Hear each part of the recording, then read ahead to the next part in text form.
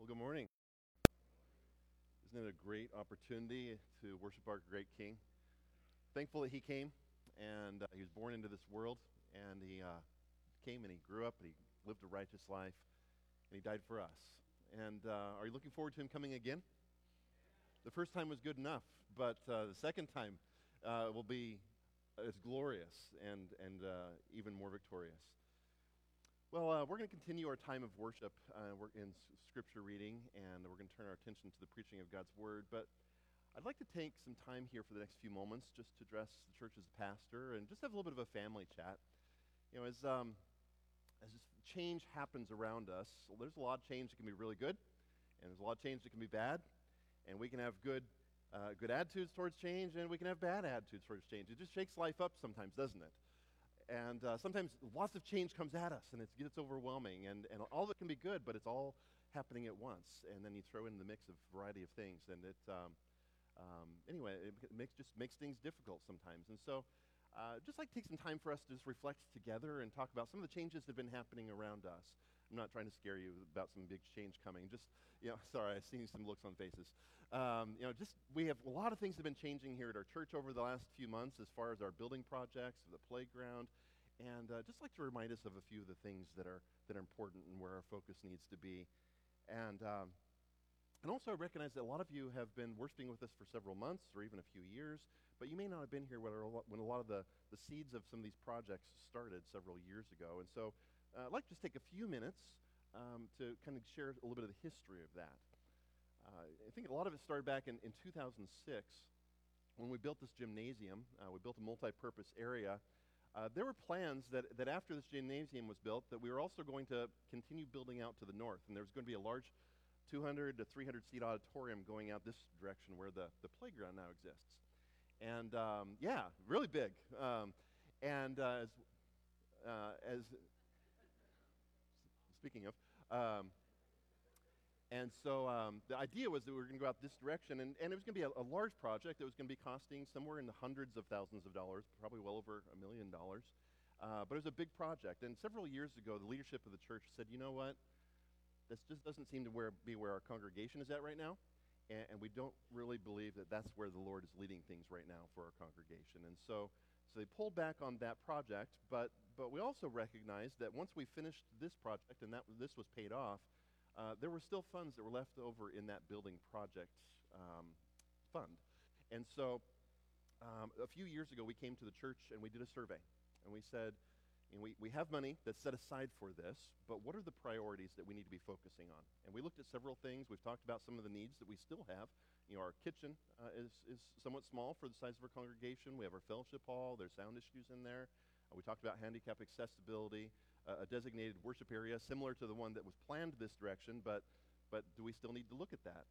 And so we did a survey, and the overwhelming result of that was two primary things that came to the surface that the congregation said, this is where we think we need to have the priority of some of these changes. And the first one of the first two, was handicap accessibility restrooms. With all of our Truth Singer stuff that happens down here, they're always having to go upstairs anytime they need the facilities, and it just made it difficult having the restrooms that we had down here. And so a few years ago, we did that project, and we made those restrooms so they were definitely more accessible past the fellowship hall. But the second one was still that a warm, inviting atmosphere in which we would have a designated place of worship. Worship happens all the time. It happens in our lives every day, and as we come together, this is an opportunity for us as a congregation to gather together as a body and worship together. And so that atmosphere, that designated place for us to gather was the other thing that was at the top of that list. And so we started making plans. We started setting things aside and putting teams together. And some things got postponed. And then when we started talking about it again, the pandemic happened. That kind of postponed things for just a few months or longer. And then cost of lumber went up, and so we decided to hold off. And so there's just a variety of things. But then in 2023, at the end of 2022, the elders and deacons said, look, and I'm sorry for the people that are online. I'm walking all over the place and probably going off screen. But the elders and deacons decided, we've been talking about this for long enough. It's time that we need to start this project. And so So we started putting that team together. Brent Kuby came on the leadership team, and we asked Brent if he would head that up. We gave him a budget to work with. We gave him the parameters of what we were looking for in that, and he's done an excellent job in leading those teams. A lot of things happening behind the scenes a lot of people don't see in the planning, and so there's color team, people that are choosing colors. There's the design team. There's a team that's been put together that says, okay, now we have the design and what we're planning on doing, how do we actually do that? And so some guys that know how to swing a hammer and what it takes and who to hire and whether we should or not. And so he's been working with each of those teams and just done a fantastic job in administrating that and staying within the parameters that the elders and the deacons gave to him and to each of those teams. So really do appreciate that. But three of the main things that we decided that we needed to focus on. And I'd like to share these with you because I think sometimes we get this idea that, we just said, okay, let's just throw up some sheetrock, let's get some red paint, and just, hang a couple pictures. Or the things are just kind of haphazard, and we just make some decisions really quickly. And as we've been talking about these things, there are three primary issues that the elders and the deacons said, these are some of the things that need to be addressed as we do this building project that we're doing. One of the main ones was the acoustics. As you know, we're in a box in here. This is a rectangular room. I can hear my echo off the back wall still right now as I'm speaking to you today, and there's some acoustical issues because of the nature of the area that we have set aside as our worship area. And so every aspect of this project, whether it's building the stage or the walls, the stuff on the back wall, all the different aspects of this project, one of the main things that we've been shooting for is improving the sound in the room. There's a lot of people in our congregation that have come to us over the years and said, I can't hear the sermon. Sometimes the words are not clear enough, and the sound is bouncing around, and the echoes are too much for me. My ears are not what they used to be. And so we need to address some of those things as we set aside an area where we come to worship together, and we need to make sure that we're addressing the needs of different age groups in our congregation, and people like me who are losing my hearing and the tinnitus stuff, and you just got to, those things affect it. And so there's the acoustical element. We also wanted to address the aesthetics of things. We're not building a cathedral that we're planning on standing for 1,000 years. This project is not happening so that we can go, ooh, look what we've done. This can't be about us going, we got some money, let's just spend it, and let's just make things really pretty. And if that's the purpose of what we're doing, then if that's the main end, then we're missing that as well. And so, but as we do that, and as we address these acoustical issues, and as we build this area, one of the things that we wanted to address is that it would look nice, and that we would plan how that takes place. And I'll address some more of that here in a minute. But the third thing that we told Brent that we need to be focusing on is really the functionality of things.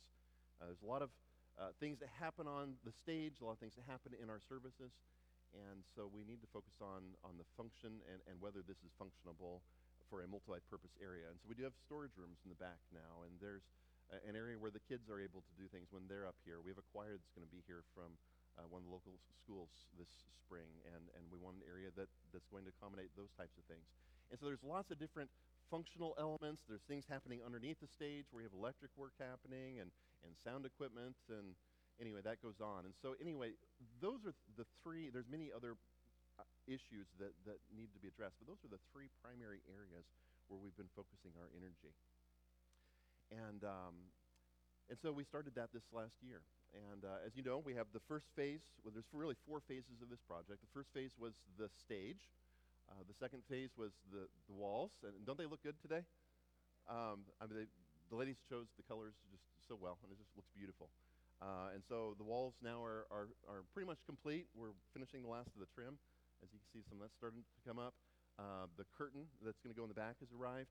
And again, the curtain that's going to hang back here, if I step back here just a few minutes, and I think Andrew can probably attest to this, I step back 5 minutes and the sound just changed. Not for you probably, but for me, I'm hearing myself bouncing off of these walls, and I'm speaking to myself in 3 places. And so if you're on the praise team, there's a lot of stuff happening up here. And if you're on the sound team, every time we change an element in here, it changes the dynamics of that. And so they're working with all the things that are happening in this room. And so appreciate your patience with them as well. But anyway, there's going to be a curtain in the back, and it's not just so it looks pretty. It's not just to cover up the carpet and this and that. And The idea is also it's going to have some acoustical qualities that will help with a lot of those sound issues on that back wall, on the sides, then also it'll be over here in these doorways. And that should go up in early January probably, or sometime in January. And then in the spring, we'll have changed some of the lighting as well, and that will help be able to see the screen better, as well as maybe even reading our Bibles up in the audience. And so not as much of the fluorescent lighting. And so those will be the last two phases of that project that we'll be addressing. And again, a lot of these things have the functional elements of it, but there's also those acoustical and those visual qualities as well. Now, along with all that, I think it's important that we remember why we do what we do, and that we stay on focus, right? If we're doing this because this is what we worship, then we've missed the boat. I mean, that's if we're doing this so we can say, look what we've done, then our focus is off, and that's never been what this is about.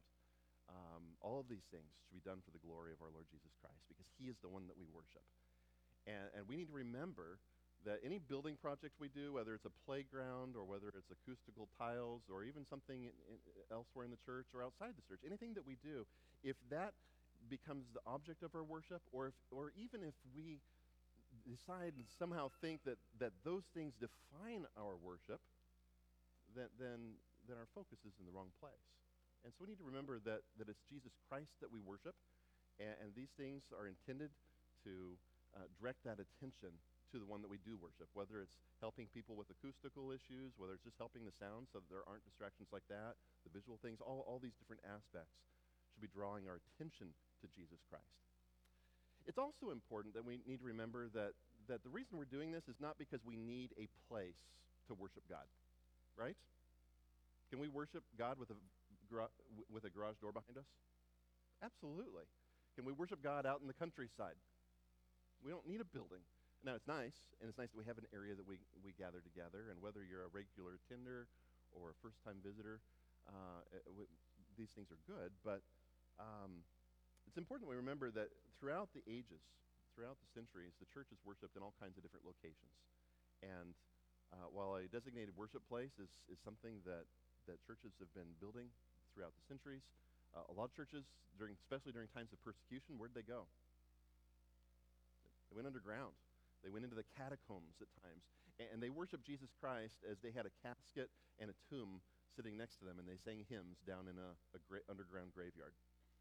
And our Lord was pleased with that worship and delighted with that worship, because our God is so great that He doesn't require a building to be worshiped in. And so we can't forget those things. But as part of our worship, it's also important that we remember that worshiping Him means that we are people that are thankful. We have so many things to be thankful for in this life. Not only life itself, but the eternal life that He's given to us.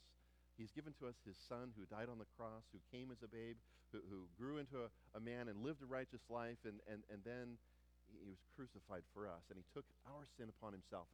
And for that alone, we have reason to give our God thanks. And so there's so many things in this life that we should be thankful for. But even as we do this project, I think it's important that we remember to give God thanks for how He's provided for us. I'm thankful for you as a congregation and your generosity over the years, for the way that you have been involved in this church, not only in your financial giving, but also just the giving of your time, the using of your gifts that God's given to you.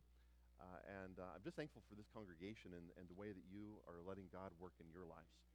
I am thankful for also the generosity of many people that are outside of our church.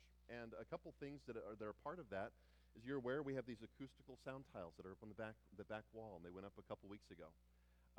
Outside of the screws that bolted them to the wall and some of the paint to make them look a little bit nicer, we didn't spend a dime on that. There's a church in Quad Cities that said, we have these sitting in a warehouse, and we want you to use them. And that stack of acoustical panels all by themselves cost in the neighborhood of thousands of dollars. The playground that's going on outside, we were thinking about maybe doing some upgrades. We were talking about it. Something became available, and we started a conversation with the Christian school over in Illinois. And eventually they said, you know what? We want to give this to you. We want to give this playground to you. If you take it, there's some issues that you need to probably fix and weld. And some of you guys have been doing a magnificent job putting that together. But that was a gift that was given to our church from Unity Christian School. And I think somebody priced that. If we bought just that one set that's standing right now that we've started seeing, not to mention the other three smaller sets that will be put up in the spring, if we bought that one brand new, it would have been well over $50,000 by itself, and that was just given to the church. And so, all that to say, over this last several years, we've gone from talking about building an auditorium that was going to be in hundreds of thousands of dollars, multiple hundreds of thousands of dollars, to something that was definitely more in the frame of what we felt was appropriate for the size of our congregation and where things are at here. And so, throughout that whole process, we haven't borrowed a dime for this project, and we should be thankful for how God has provided in so many different ways. But then also, I think the last aspect of our worship in this is it's important that we're also praying for one another. I'm thankful for just the attitudes that I've seen. Talked to me and had some questions about a variety of things. But I haven't had any sense of complaining. There's never been this bitterness in the congregation. And I'm just thankful for the way that you've interacted with one another and the way you've been praying for your leaders throughout this process. And I just want to encourage us that as we finish this project over the next few months, that we would finish it well, that we would do it in a way that we're giving thanks to our God, that we would be praying for the leadership, that they would continue to be able to do that in a fashion in which they're being responsible with the resources that God's given to us. But as we finish the curtain and the lighting, just that God would give us wisdom and discernment as we do those things and put that together, and praying for those teams that are planning and organizing that. And so just felt compelled that need to just talk to us as a congregation and remind us why we do what we do, that this can't become the object of our worship. It needs to be Jesus, and we need to continue to worship our Lord, particularly in hearts that are filled with thanksgiving and hearts that we are praying for one another. And so if you just take a minute with me, let's just give our God thanks, and let's pray for that, and then we have scripture reading as well. Father, we thank you for the way you are working in this congregation. We thank you for the way you provided for us. We do thank you that we have a place that we can gather together, that we can take shelter from the elements outside. We thank you that we're able to gather in a place where we're not being persecuted by the local officials, and they're not chasing us down, and we're not hiding underground. We thank you that we have this opportunity, not to mention all those things, but that you've given us the opportunity to be a part of the church, and that we can gather together with other believers and worship you, and that we get to be a part of this body that is the body of Christ, that we can use our gifts and serve one another and minister to one another, and to be a light in our community. You are a good God, and we are grateful that you've called us to be a part of this grand and amazing, glorious plan that you have given and that you have put together. Father, I do pray that as we continue with this building project and move into 2024, that you would give discernment and wisdom to the elders, to the deacons of our church. As we finish this building project, I pray that it would be done in a way that would glorify your Son. I pray that all these things, that they wouldn't be done just to look nice or to build a name for ourselves in any way, but that all of it would be done to glorify the name of Jesus Christ, and that all of it would be done in a way that would direct attention to him throughout our services that we meet together. We thank you. We give you praise. Amen.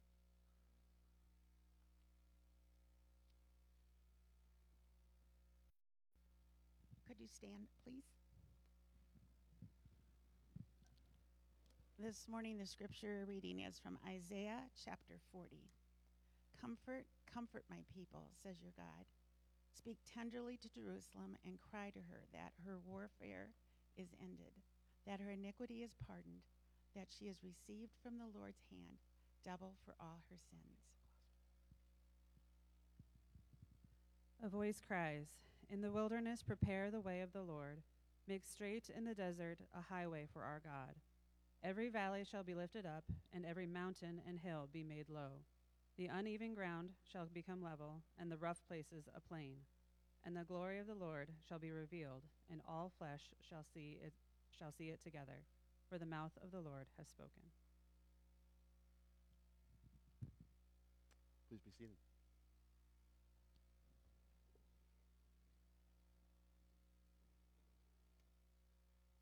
Well, let's turn our attention to God's Word, continue in our worship. I apologize. I went off script a little bit there. I just looked at my clock and I went over what I planned on. So thanks for your patience with me as I babbled on a little bit. We're going to turn to 1 Peter chapter 3 today. And as the children go out with the ladies, if it's okay with mom and dad, kids, guys can go with them. Let's go to prayer before we turn to the Lord of the Word. Father, as we come to your word today, we come to you. We thank you again for your grace in our lives. We thank you for the scripture, for how it teaches us, how it changes us. We thank you that you have given us this as an act of your grace. And Father, we pray that you would give us attentive ears today. Help us to listen to what we read here. I pray that you would give us minds that would understand these things. And I pray that as we process what your word says and teaches us, Lord, I pray that you would give us soft hearts, that would be tender to your spirit, that we would not suppress them in any way, that we would not grieve him in any way, but you would teach us to obey you. Help us to apply these things for your glory. Amen. Thank you, Anna. I appreciate that.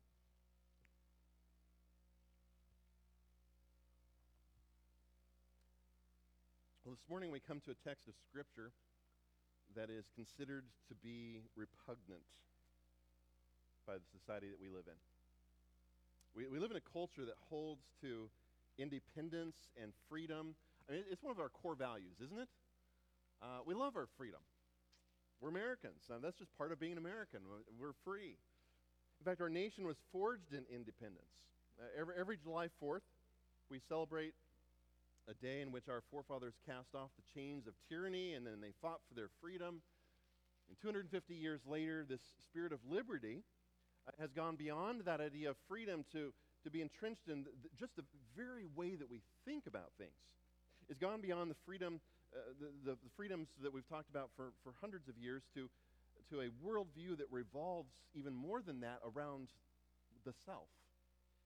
So much so that in our century, I believe we've shifted away from this idea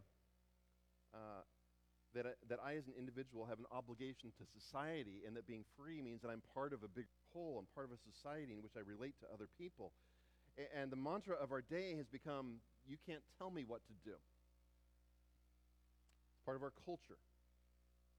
And heaven forbid that we would still use words like submission, obedience, humility, service. And this is why we come to a passage like 1 Peter chapters 2 and 3, and I think oftentimes rather than ask ourselves how we might obey the Lord's instruction, our impulse is to start building a perimeter. I know I'm guilty of it. I look at it and go, well, Lord, do you really mean this? Submit to my master or my boss or my manager. Well, Lord, you know what kind of guy this is, right? And we start building these parameters around what we think obedience looks like. And it is important that we would consider those things. It's important that we understand what a passage is saying and what it's not saying, because we don't want to take it out of context. But in our culture, we see a word like submission, and I think our go-to is, Lord, do you really mean? And we immediately start looking for loopholes. Submission is not something that you're going to find on the New York Times Word of the Day list, is it? And in part, that's why many in today's culture read chapter 3, verse 1, and they start crying out accusations against the patriarchy of the church.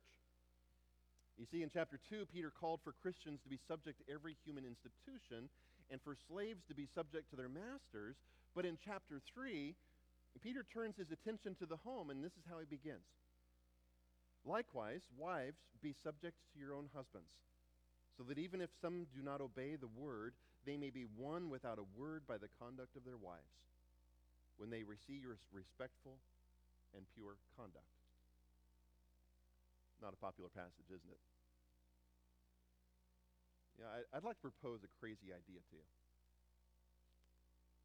I believe that passages like this one revolutionized the way culture viewed and treated women. Instead of this being an anti-woman, chauvinist passage, as so many people claim it is, that it's just another example of how the church is suppressing women, I would like to propose something very drastically and revolutionarily different from that idea. I believe and propose that 1 Peter chapter 3 elevates women to a standing of respect, beauty, and value that is often overlooked. And we'll take a look at how it does that.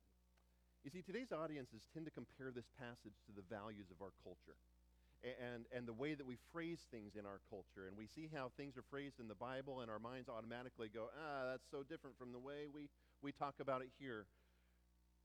And so we're going to look at the context. I think it's very important that we look at the culture of the day. And because we oftentimes jump to conclusions because of how our values in our culture contradict a passage and the Scripture's values, we oftentimes forget to compare this passage to the context and the culture that it was written in. And more seriously, oftentimes people forget to give consideration to the God who made men and women, who made us unique and different, created us how he intended us to be, and to experience great joy in life, and who established order in society and order in the home. And so let's just take a moment to understand the context. We're going to do this in three ways.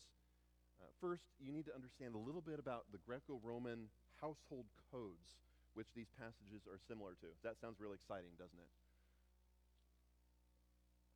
You need to understand, number two, how women were viewed in those codes. And number three, you need to understand how Peter uses these codes in the wider context of what he's addressing in 1 Peter. You see, in 1 Peter chapter 3, Ephesians chapter 5, and a lot of other passages like that, it's not the first time that these rules were written for how people should behave in the home. We have a lot of examples from Greek and Roman culture. There were philosophers, there were politicians, there were even religious groups that would give their own version of what these household codes looked like. And there were a lot of them. It typically included a section about slaves and how the slave was to react to their master within the context of their home. It included a section on how children were to behave and the rights of the father. And it included a section about the proper place of the wife. And the main thing that you need to understand, we can go into incredible detail. I was surprised by how many papers I saw written on this subject this week. We won't go through all those, and I won't bore you with all those details. But the main thing that you need to understand is that these household codes, as they were called, that existed in the first century were oftentimes and usually very harsh. And they gave the father and the husband of the house the absolute rights to rule as a tyrant. That was his right in Greek and Roman culture. He had the right to leave an infant exposed to the elements. If a child was born and he saw it and something was wrong with it, it was his decision and his right, with no ramifications and no penalty, to take that child, to take it outside, and to leave it out in the sun where it would die a couple days later. No big deal in Roman culture. That's just the way things were. Now, it wasn't something that happened all the time. It happened enough that the church started going and finding those children and adopting those children for the first time in Roman history. People did something about it, and the church changed that. And so it happened enough that the church went out and rescued those children, but it could have been something just as simple as the child was a girl and he wanted a boy. And so he'd leave the child outside, no matter what the mother thought. It was his right. Wives were property, and they were seen as part of the structure within the home that the husband governed. And these rules, mainly, oftentimes you read them, and they were written as if they were government documents. And he was the king, or he was the governor of the home, and everything that happened within it fell within that government structure. And so there was really a cold texture to these household codes. And so Peter and Paul, in their version of the household codes, they changed all that. There is still a focus on God's created order. There's still a focus that recognizes there's a fundamental difference between men and women, and that God has created an order in humankind for how things are to work in the home. But in the New Testament, we find that within that order, we find a call for submission within a context where the Christian husband is commanded to a loving relationship. He doesn't lead the home as a tyrant, but he leads out of respect and consideration. If you look at the context of Ephesians, there's a context of mutual submission in which the husband is submitting to the wife and the wife is submitting to the husband. And in their unique roles, they submit to one another and seek what is absolutely best for the other. And they purposefully put themselves under the other to accomplish what God has purposed. Now, I do want you to understand there were freedoms that women did enjoy in Roman culture. There were a lot of freedoms that women enjoyed. In fact, probably some freedoms that we didn't have in our country for a long time. Women had, in many instances, the right to vote in the first century. And that's something just has happened in the last 1 century here in our country. And so the laws in the Greek and Roman world had come a long way if you compare that to the laws in Assyria and Babylonia, even Egypt. Women could often vote, they could own property, they did have a voice. However, in these house codes, in the home, the husband was king, and his word was the law. He was naturally considered to be superior to his subjects, and the wife's position was to submit because their culture believed that it was within woman's nature to be ruled. That's how they saw it. That's how the philosophers talked about it.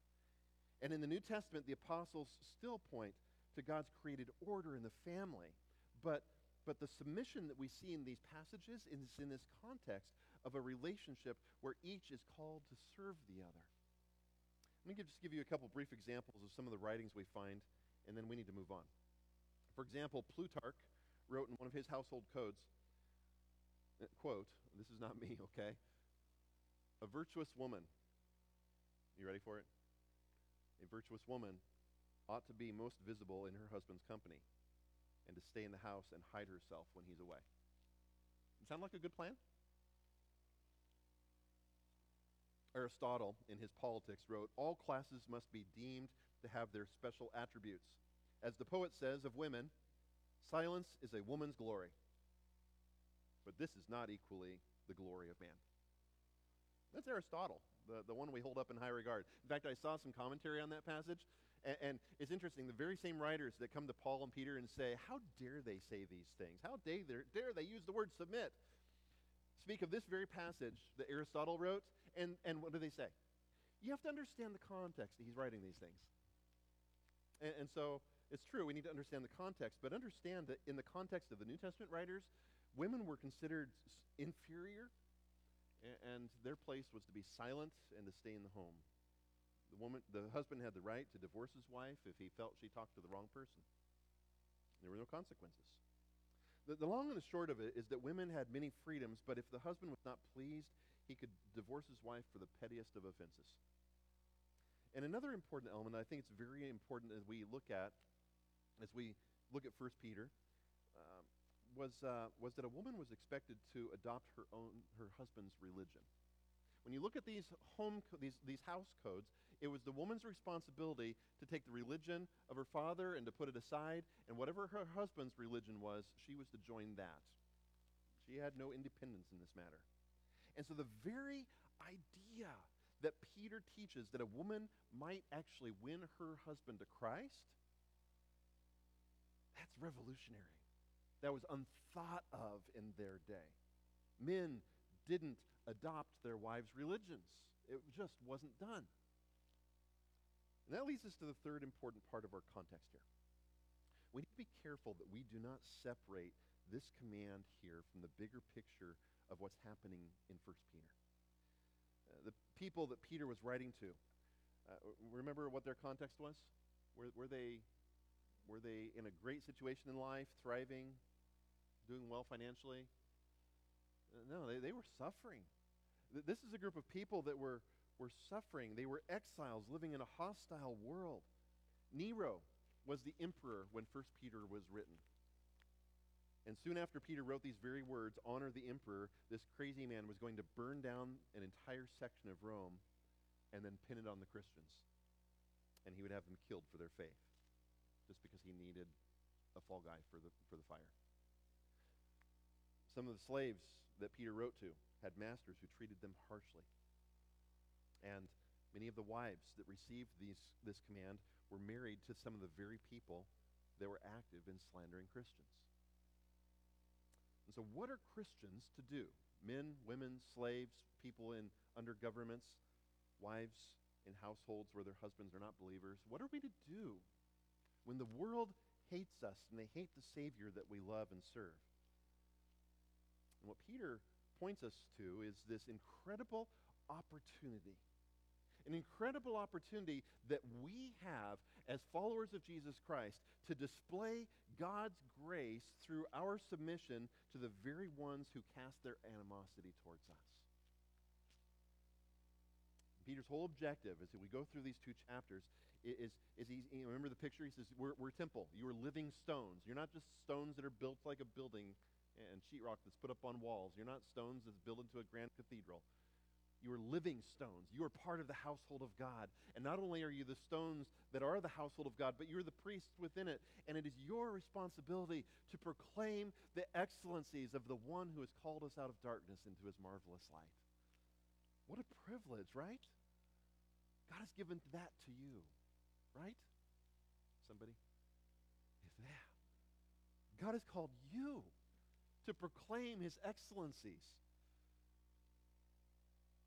Our conduct among the Gentiles is what will cause them. It's one of the main ways that we proclaim his excellencies is through our good deeds. And it's our conduct that will cause them to glorify God on the day that he saves them from their sin, because they will see your good deeds and they'll say, I need that. And so switching from this context of governing officials and slaves, he moves to this context of wives, particularly wives who are living in households where their husbands weren't believers. And he says, look, in this context of proclaiming the excellencies of our God, one of the greatest opportunities that you have is to be a light to your husband who needs Jesus Christ. And submitting to him means putting aside your own rights and your own freedoms and willingly putting yourself under the leader of your home in a way that he goes, I need that. I want what you have. And so understand that when God commands wives to submit to their husbands, not all of these husbands were believers, but it was their desire to proclaim God's excellencies that would lead these godly women to a changed perspective of about their husbands. And it would lead them to a gentle and quiet spirit that would speak louder than any arguments that they could muster with words. I like how Roger Raymer commented on this verse in the Bible Knowledge Commentary. He says, a wife is to accept her place in the family under the leadership of her husband, whom God has placed as the head in the home. Wives are to be submissive even if their husbands are unbelievers, so those men might be saved by the behavior of their wives. The powerful purity of a godly woman's life can soften even the stoniest male heart without a word. Now notice the difference between the culture of that day and what God tells us here. Let's turn to verses 3 through 6. Like in today's culture, so much of what defines who a woman is defined by what she looks like. Is that accurate? I'm not saying that's 100% the way it is. You know, we talk about you're beautiful on the inside and out, and we kind of throw that out there online and on social media. But by and large, our society defines a woman's worth in so many ways by how she looks, how she dresses, the kind of jewelry she wears. We've made so much progress in this area over the centuries, and I'm thankful for that. But oftentimes, women are objectified, and they are diminished in their value by a false sense of what's beautiful. Outward adornment, symmetry were the focus of beauty in Greek and Roman culture, often like it is in ours. And according to Aristotle, what it was also beautiful was her silence. That was part of the beauty that was a woman, according to Aristotle. But Peter, what he does is he elevates women and he changes our perspective about who women are and who they are in the kingdom of God. Look at verse 3. He says, do not let your adorning be external, the braiding of hair and the putting on of gold jewelry or the clothing you wear, but let your adorning be the hidden person of the heart with the imperishable beauty of a gentle and quiet spirit, which in God's sight is very precious. Now, Peter is not forbidding women from wearing nice clothes and dressing up, okay? That's not the point of this passage. And I've heard that before. I've heard people say, well, see what Peter says? No jewelry. Never braid your hair. No brushes. No perfume. That's not the point of the passage, because I think we have a lot of examples throughout the Scripture where we see women looking nice. Sarah, you remember Sarah, Abraham's wife?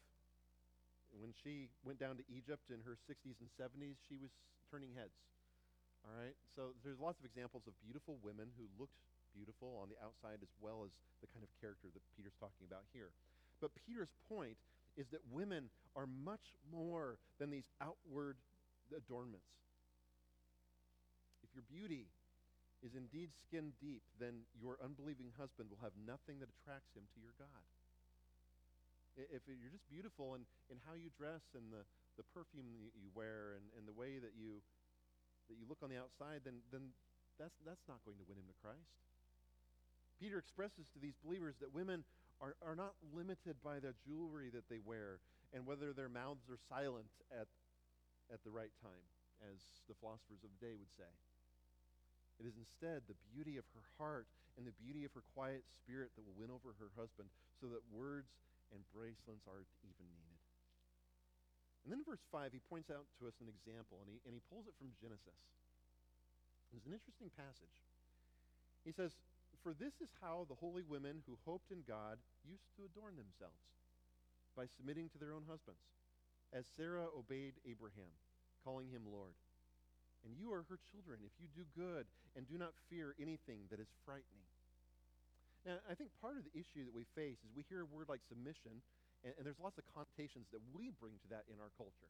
That means absolute obedience. That means absolute no thought of what's being commanded. We looked last week how submission includes this idea of asking ourselves the questions of, does this cause me to disobey God? Well, then I can't obey that. And so submission includes a lot of those ideas and those thoughts that we have to ask ourselves. It doesn't mean that a person doesn't have a voice or they can't share their opinion about anything. There's so many different ideas about submission that just aren't here in the text. But we've infused that into our ideas within our culture about what we think that means. Now, I do want you to think with me for a moment about Sarah and Abraham and what this looked like in their context. Were these perfect people? I mean, they're in the Bible. They must be, right? No. By no means. And was Abraham an ideal husband? Men, don't answer that. Ladies, was Abraham an ideal husband? Definitely not. I mean, this guy made some blunders, didn't he? Like encouraging a lie that his wife was his sister. And, I mean, she was his half-sister, and that was acceptable in their culture. But then they went over to a different country, and what does he do? Say, "You're not my wife because you're so beautiful, and I don't want people to kill me." And the result was Sarah gets taken into the harem of Pharaoh. Yikes. Good job, Abraham. God saved her out of that mess, but understand that Abraham was not a perfect husband. And Sarah had a lot of opportunities to look at Abraham's behavior and went, "Yeah, you really botched that one, didn't you, buddy?" However, I don't believe that their trip to Egypt is what this passage is talking about in particular. There's one passage. Did you catch what 1 Peter said about her? What did Sarah call him? Master, Lord. All right, not Lord in the sense that we talk Lord, the Lord God, but Lord, Master. A lot of people read that and go, "What? Seriously? You make a point of that? You know, do I have to do that? You know, walk into that, welcome home, Lord." Is that what this passage is saying? Okay, so don't make this mean something that it doesn't. There's one place in the text of Genesis where we read that Sarah calls Abraham Lord. It's not when they went down to Egypt. Really interestingly, it's in Genesis chapter 18. And in Genesis chapter 18, it's a passage where Abraham receives a visit from some angels. One of them is probably a pre-incarnate appearance of our Lord Jesus Christ. And so these three messengers, angelic beings, come and they visit Abraham. And Abraham's playing a good host, and he's visiting with these men, and Sarah is inside, and she prepares a meal on the other side of the tent. And she's listening into the conversation on the other side of the door. And Abraham is 99 years old, and she is 89. And she's been following this old man around the Middle East, trusting that God is going to keep his promises for decades. And then the angel tells Abraham that in 1 year's time, Sarah is going to have a son, 89 years old and 99. And so what does Sarah do? What's that? She laughs. Was it an audible laugh that everybody heard outside? She laughs to herself. She laughs to herself. Genesis 18:12 says, "So Sarah laughed to herself, saying, 'After I am worn out, and my Lord is old, shall I have pleasure?'" I want you to notice what she doesn't do. Now get this. God, this angel, is speaking about her 99-year-old husband. She could have easily made the joke about him, right? You know, she turned it inward and said, "Me?" But she could have said, "Ha! You seen this guy?" But instead, in the privacy behind the tent door, in the privacy within her own heart, Sarah submitted to her husband by even honoring him when she spoke to herself. She says, "My Lord is old," and she marveled that this thing could happen. But in no way does she mock him, disrespect the old man, even when she was laughing at God's promise. She honored her husband even in the very thoughts of her heart.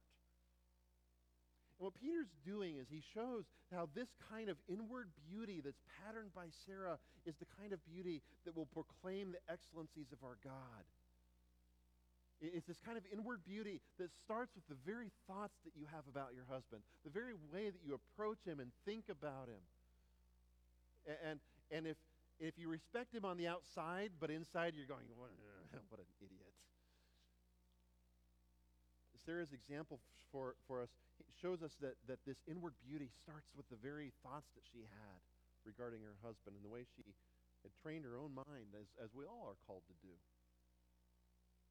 You see, Peter never commands women to be seen and not heard.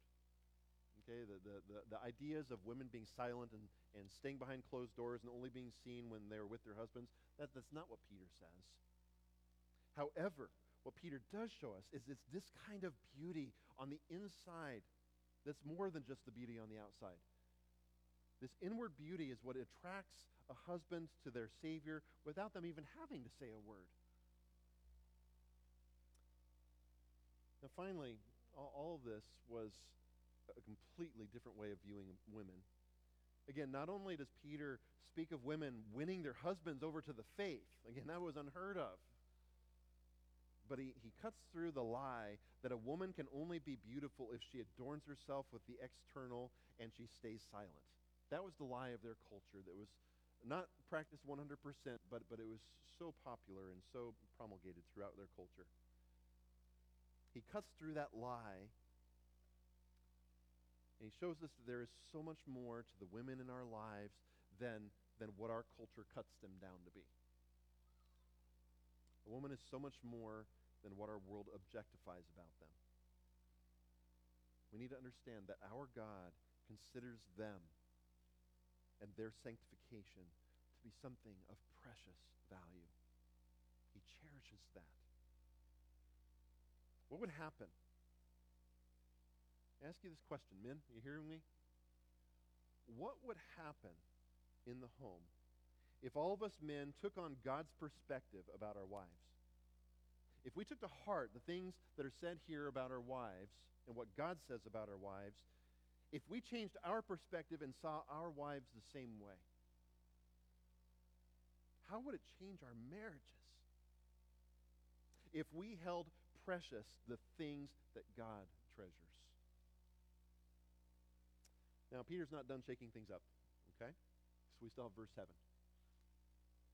The ancient household rules usually address the head of the family as well, just like Peter's going to.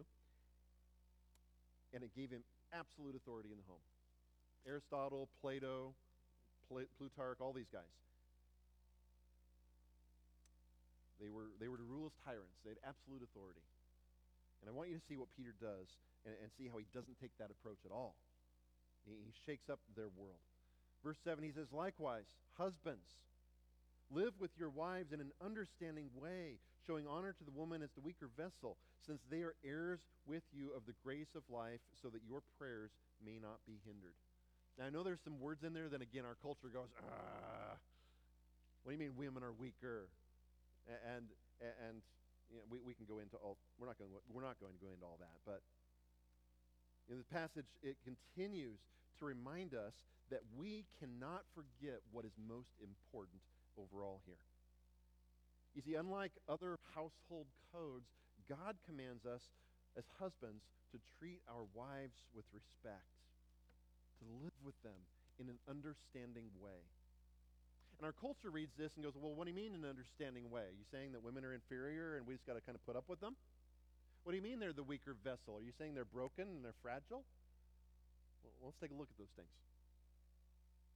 The phrase that Peter uses, it literally says, when he says live with them in an understanding way, it literally says live with your wives according to knowledge.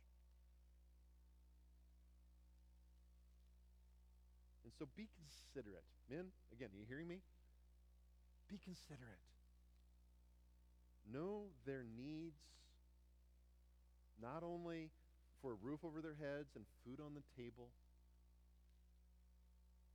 but know your wife. Live in a way that you know her spiritually, mentally, emotionally, and physically. Know her needs. Live with your wife in a way that you're living according to knowledge. Don't just rule the home. Don't just be the provider. Be a husband who loves your wife. And in the same way that wives will win over their husbands by their behavior, men will win over their wives, their unbelieving wives, by their behavior as well. In fact, he makes an analogy here to a weaker vessel. And again, I've heard a lot of criticism about this. This phrase, how dare people call women weaker? And there's actually a lot of debate over what this passage means by this phrase. People have looked at it and go, okay, what does a weaker vessel actually mean? It's possible, let me just share a couple of possibilities. It's possible that he's just reminding us that men and women are made differently. And we are, right? We're not the same. God created us with unique strengths, unique weaknesses, and we are different. It's possible that he's also reminding men that in society, particularly in the first century, but also today, women were more vulnerable. They just were. They didn't have the rights that men had, especially in the first century. And if a woman went walking out at night, it wasn't the same as if a man went walking down the street at night. There's vulnerabilities in the way that women are treated, and that pervades society. And Peter and Paul and God want us to understand that we need to understand that. And men need to live with our wives in a way that we understand some of the struggles that they face in society. However, while these might be partially true, I'm of the opinion that all of this is packaged up in this phrase, but with a beautiful twist. You see, if you were to compare me to a vessel,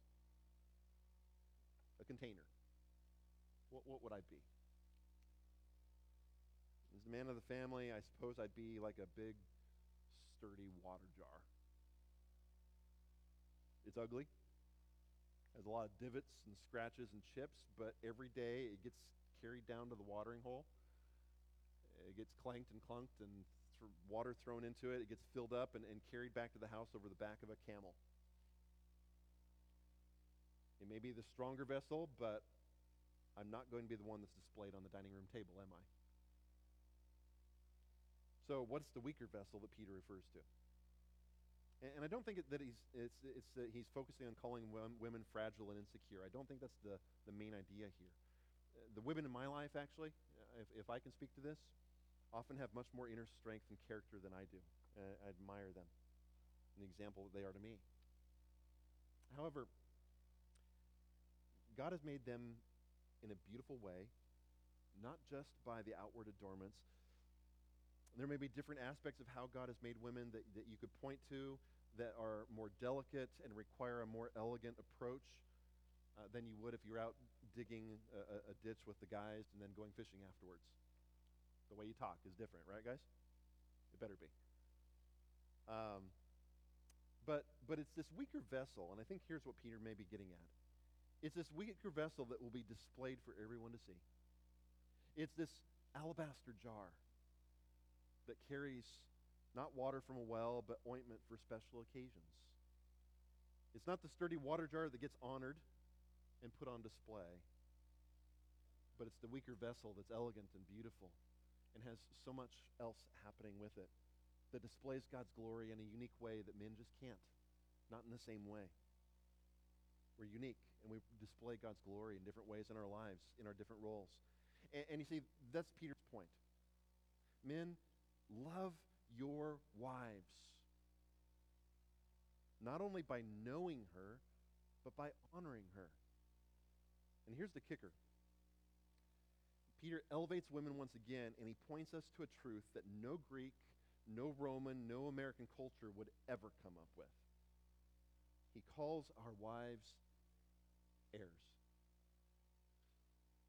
And he raises them to a level of equality that was unheard of in the first century.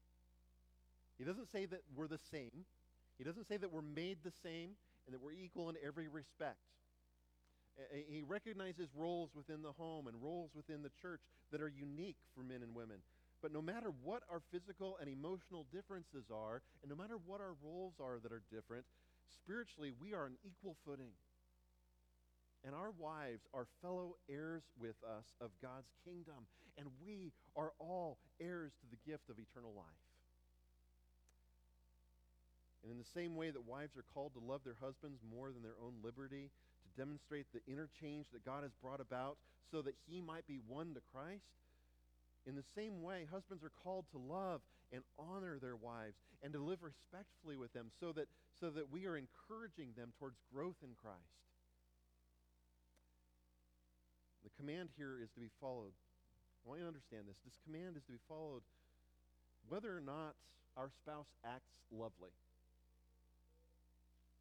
None of these commands regarding submission or respect or honor depend on how nice the other person is first. And that's the challenge, isn't it? Because it's easy to submit to one another if the other person's acting perfectly. Maybe not easy, but it's more doable. God never says to honor the emperor unless he burns Rome down. God never says to obey your master unless he's a moron. Never does he tell wives to submit to their husbands unless he lies about being married to you in the lands of, and you end up in an Egyptian harem. I hope that never happens for any of you. And never does he tell you to honor your wife unless she's unlovable. This perspective of this passage is never on what my rights are. There are never conditions for obeying our God's commands, and the priority for all of us as we are strangers in this world, and sometimes strangers in your own home, is that we would prioritize the proclamation of the one who called us out of darkness and into his marvelous light. My priority is to long for the salvation of my president, to pray for the redemption of my assistant manager who has a bad temper, to long for the salvation of my unbelieving husband, and to cherish the sanctification of my wife who doesn't love me in return. And so with these priorities,